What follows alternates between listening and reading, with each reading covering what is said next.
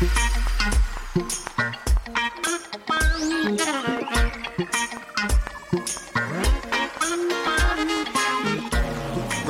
live from the Hoban Law Group here in Denver, Colorado, I'm your host, Eric Singular. We're sitting alongside President and founder of the Hoban Law Group, Bob Hoban. Today, we're talking about the value of entrepreneurship, and we are joined by founder and CEO of Anna, Matt Frost. Matt, thank you for being here with us. Thank you so much, Eric. Thank you to you and Bob for having me on today. Really do appreciate it. Oh, absolutely. And before we jump into this great topic, wouldn't you tell us a little bit about your journey before entering the cannabis industry, and then ultimately what drove you to create Anna? Sure. So spent close to 10 years in the healthcare, data analytics, data science space, working for big hospital systems on the operations side. Born and bred in Boston, Mass. If you couldn't tell by the accent a little bit, but I was close to a decade working in this corporate space. I was actually one semester shy, 5 courses shy of completing my MBA at Boston University. And not that I caught the bug, because I truly believe I always had the entrepreneurial bug, but this idea sort of came over me, and it really got to a point where I left my job that I was at. My MBA I put on pause because I wouldn't be able to give everyone the fair amount of attention that they would need in group work and so on and so forth. But it's really just the opportunity that compelled me here, and it actually was a offshoot of one of my final classes at Boston University on operations management, queuing theory, really, and it just to look at these dispensary workflows and how the customers flow through some of these dispensaries. And this is going back 3 or 4 years, and I saw there was such opportunity for improvement. And I tried to actually interview and do a case study with a local dispensary, and was promptly escorted out of the door and told that how long that we wait in line is proprietary information. And I don't know if folks are familiar with the show Curb Your Enthusiasm at all, but I almost part of this almost started as like the fight store, and I was how can they tell me that I can't do this? And it really just made me put an extra sort of fine-tooth comb and put my eyes on retail automation is everywhere. Why isn't it here? It's not that it's impossible. Let's figure this out. And it just sort of snowballed into this big opportunity and big, just something I became so passionate about, and something I spent almost 3 years now full time, really just bringing to the forefront of the industry. Matt, tell us a little bit about Anna in terms of what you do, what brought it into reality. Sure. So Anna is a high compliance AI-powered self-checkout solution for cannabis, both for the THC and CBD world. There's really 2 big opportunities when you look at the THC side of things within dispensaries. You're talking about the expanding the capacity of an existing store, having faster throughput, having bartenders be able to work with multiple customers at a single time. There's also the ability to be able to better staff your stores and not have to if there's rushes during 5 to 7 every day or only on Saturdays, owners don't have to staff up, go full staff. They can have the helpfulness of automation in their stores to help bring it together. No, it's certainly a useful tool and a useful asset, and I'd like to come back to the AI component of it. But I want to ask you a question first. Who would you say is Boston University's most notable alumnus? Because I have in my mind who I think it is, and it's not obvious to most people out there. Well, if you're a hockey guy like myself, in recency effect, get some Charlie McAvoy, votes there. There's a lot. You'll know if you ask me for any references or anything of the sort. My mind generally goes towards the sports direction. Part of it is just because of my passion, but also, right through my adolescence and into my adulthood, 20 years of championships and winning in the Boston area gets to put a little bit of smugness to us sometimes. Well, it's no doubt that that Bostonians are wicked fierce sports fans. So I was going to say Howard Stern, by the way. A lot of people don't know that Howard Stern is a Boston U grad, and certainly a radio Hall of Famer and probably one of the greatest broadcasters of all time. But at the end of the day, when you talk about integrating technology into that process, what was it about that initial interaction that you had where you described, that's proprietary, the waiting time information, et cetera, that led you to believe that technology and professionalization could help this industry? So I look at this industry and I think water will find its level. Things will normalize, and this will be, cannabis will be just like any other industry, in my opinion. It's going to need the same support services, the same infrastructure, everything that we need, and we don't always have to reinvent the wheel to sort of get there. I feel like in our situation, in some cases we had to, but I always tell people, and often when they're doing the pitch circuits, that automation is going to make it into cannabis retail. It's just a matter of who's going to do it. And we bet on us, and we come this far, and that's really, I just look at the trends of every other industry, and retail automation is going to make its way. Smart systems, smart hardware, software, all of this, AI, you name it, throw out any buzzword possible. It's all going to infiltrate and find its place into cannabis, and that's really why I love it. I mean, aside from any other thing, it's an opportunity to build something and build it and do something that you're passionate about and be able to create. And I think that, and there's still so much space, but if you want to put the time in, you put the work in, you surround yourself with the right people. There's really nothing you can't do right now in this space. Well, I like the way you described that. Yeah, you were going to bet on us, meaning bet on yourself and your team, and I think that's a key component to any entrepreneur. But going back to the theme of the show, the value of entrepreneurship, let's talk a little bit about that. What is it that drives, in your opinion, entrepreneurs? Is it blind ambition? Is it opportunity? Is it something else? I would suggest, or I would say in my mind, also someone who's very active in sports and sort of a veteran athlete myself. Winning is what drives me. I do what I do because I want to win.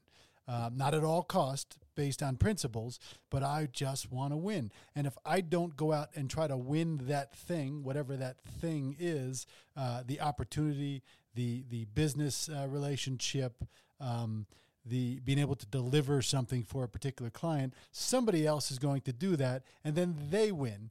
And that's not how I'm cut out. That's not the cloth I was cut from. What is it that what drives you, and what drives most entrepreneurs in your mind? And so it's funny that you mentioned that, Bob, about sort of it's the competition and looking around and you want to win whatever it is that you're doing. I've always, if I'm going to take the time, energy, effort, to invest into something, I'm never, pardon my French, I'm never going to half-ass it. I'm going to actually go in there with my everything. But I have a slightly different approach here. I always make the analogy about horses in the races wearing blinders.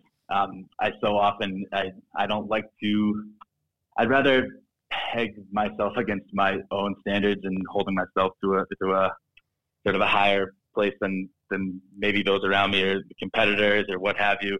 And I think that's really what has been my driver, is that I have a very high tolerance for satisfaction, and it's always, I'm never satisfied with even a great job. I'm hard on myself. I'm hard on the people I care about. But I think it's just that it's sort of this insatiable thing where, I want to be able to create, and I want to be able to put out great work that I'm proud of.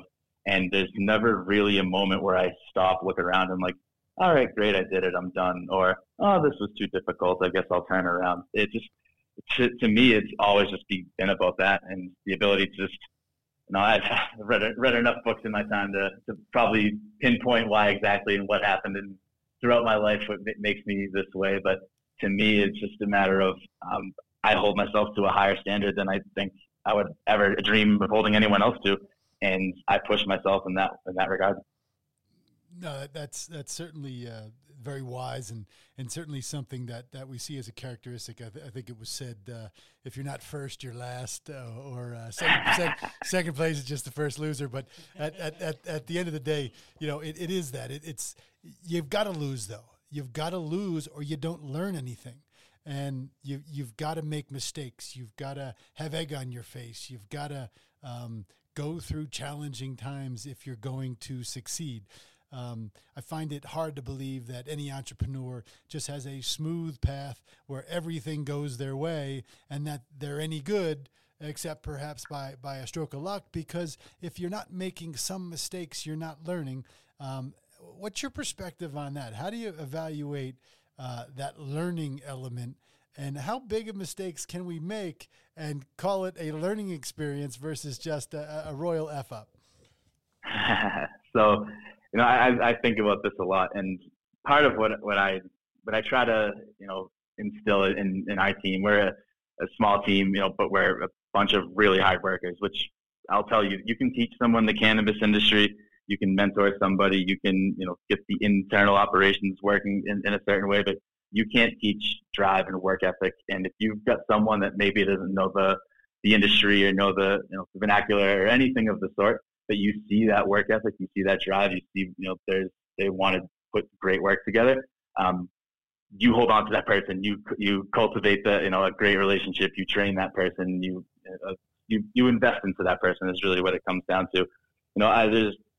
There's so much that I have done in the early stages, especially of this company, where from after leaving my job, it became studying regulations, writing the first provisional patent, writing the prototype, actually putting the code together, architecting it, writing the code, applying for venture capital. And I look at it, and sometimes I look back and I say, well, maybe if you had subbed some of this out, or you brought other people around to support, you'd be able to move a little bit faster, and you wouldn't have, fall on your face so many times, which is unfortunately how my entire life I've decided to learn. But I really, I don't like to ask anyone on the team to do anything that I wouldn't do myself.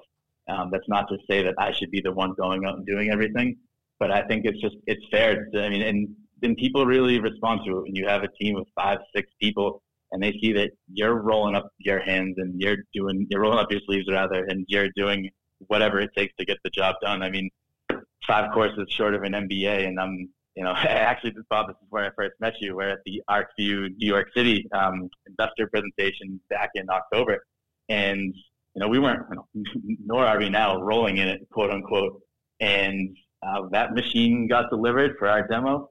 I took off my nice slacks, my blazer, and I pushed an 800-pound machine up the ramp into the elevator, unloaded it. And I think when people see that and they understand how much goes into it, and I could never fairly ask anyone that I work with there that's in sort of our circle to put up, to put the effort out there that I do, because I'm in a lot of ways psychotic when it comes to it. But I think people want to see that you're passionate, and I think it really, if you find the right people, you surround yourself with the right people, that really shows, and they respond to it. Well, I'm going to dive deeper into the sports theme, Eric, and that is, the idea of not asking people to do something that you wouldn't do yourself is a prominent theme in the ESPN series, The Last Dance. Michael Jordan, while perceived by teammates to be extraordinarily difficult, he would never ask anybody to do something he wouldn't do himself, and I think that's a quality of a leader, which you have to be if you're going to be an entrepreneur. Well, Matt, it was a phenomenal answer, and your passion for your business and for your employees really shines through. And I like the idea of investing in someone, even if they don't have all of the knowledge right there, but seeing that potential and cultivating it. And kind of on that note, I want to talk about your experience being a part of Canopy Boulder, because we had Patrick Ray on just a couple weeks ago, and we talked about mentorship and how important it is for young entrepreneurs like yourself to be in a network like Canopy Boulder, where you can get insight and maybe prevent some of the falling on your face that we mentioned. But tell us, if you would, a little bit about your experience with them. Yeah, so Patrick Ray, Bob Goodman, the whole team over there, Celia. I mean, they, I no doubt in my mind that we wouldn't be where we are today without their network, without their help, everything that went into it. I wasn't initially thrilled about the idea of moving away from Boston, from my home, for 5-6 months, really potentially longer. But there was weighing a couple of different options in terms of venture capital. But I told myself that this is the number one cannabis business accelerator out there, and if you decide to pass up on it because you don't want to leave home, then you cannot be mad at yourself when you fail. If you fail, I'll never say when, never do myself like that. But it sort of put everything into perspective for me. And I went out there, I packed up my Altima, I drove cross country, and from day one, I just sort of, I'm a very friendly person, and I'd like to think I'm decent to be around in some certain situations, social situations. But I went in there and I put my head down and I worked, because I knew that I didn't want to leave anything on the table. And if I left Boulder and maybe I didn't advance the business as far as I would have liked, but I made a whole bunch of cool friends in the process. Like, that shit's not going to cut it with me. And again, I'm sorry for cursing. It's just my passion. I don't let emotion run my business, but I let passion drive my decisions and drive everything that goes into it. So it's sort of a thing I try to instill in people. But to go back to the whole Canopy Boulder and the entrepreneurship piece, to have that structure, to have that exposure, to be in, working in these networks, and to, there's dozens upon dozens of people that we met along the way, and we're just getting things going. We weren't fully operational. We knew where we needed to be, but there was a lot of gaps. Those people knew they could see it. You might not be ready today, but we're going to see you again in a year. We're going to see you in 2 years, and it's going to be, we know that there's going to be a different story. And because I think it's just so much persistence too. You're not going to go into a 4-month accelerator car wash and come out a millionaire. You'd love to think that that's how it goes, but you have to persist through the accelerator to follow up on every lead that you get, every introduction. You get to hammer it and just hope that you catch the right breaks, and hard work meets opportunity, and hopefully sparks fly. But that network is really, it gave us something to sink our teeth into, and from that point, I feel like we never really looked back. Matt, you said something that at the beginning, which is a real theme on the Hoban Minute, which is just that ultimately this industry, what we call right now the cannabis industry, it is going to end up becoming and growing towards just being another industry, and the kinds of services that you're providing, really bringing that retail and customer experience into the 21st century. It's a very, very important thing. And I just want to touch on, before we sign off, you said a couple times, and I'm just interested in, especially since we have Bob here, and at the end of the day, we are a law firm, but are there some special considerations when you think about going to the pharmacy and buying some medication? You normally don't get the option of self-checkout. So when you had to dig into all of that regulatory framework as far as actually setting up a self-checkout software and system in a dispensary model, what are some of those special considerations? So we, by early research, and I say we at this point in 2017, mostly myself, we read through all of the different state regulations where there was medicinal cannabis, where there was recreational cannabis, and we found the commonalities in what the fulfillment process needed. I'll bore every one of all the details, but it really just became, how do we get the lowest common denominator of how much interaction is legally necessary, so that maybe it doesn't, for the experienced consumer, someone that wants to get in and out, they already know what they want in advance. They don't have to take up the time of a bud tender and, to take it away from somebody who does need the assistance and does want to ask questions.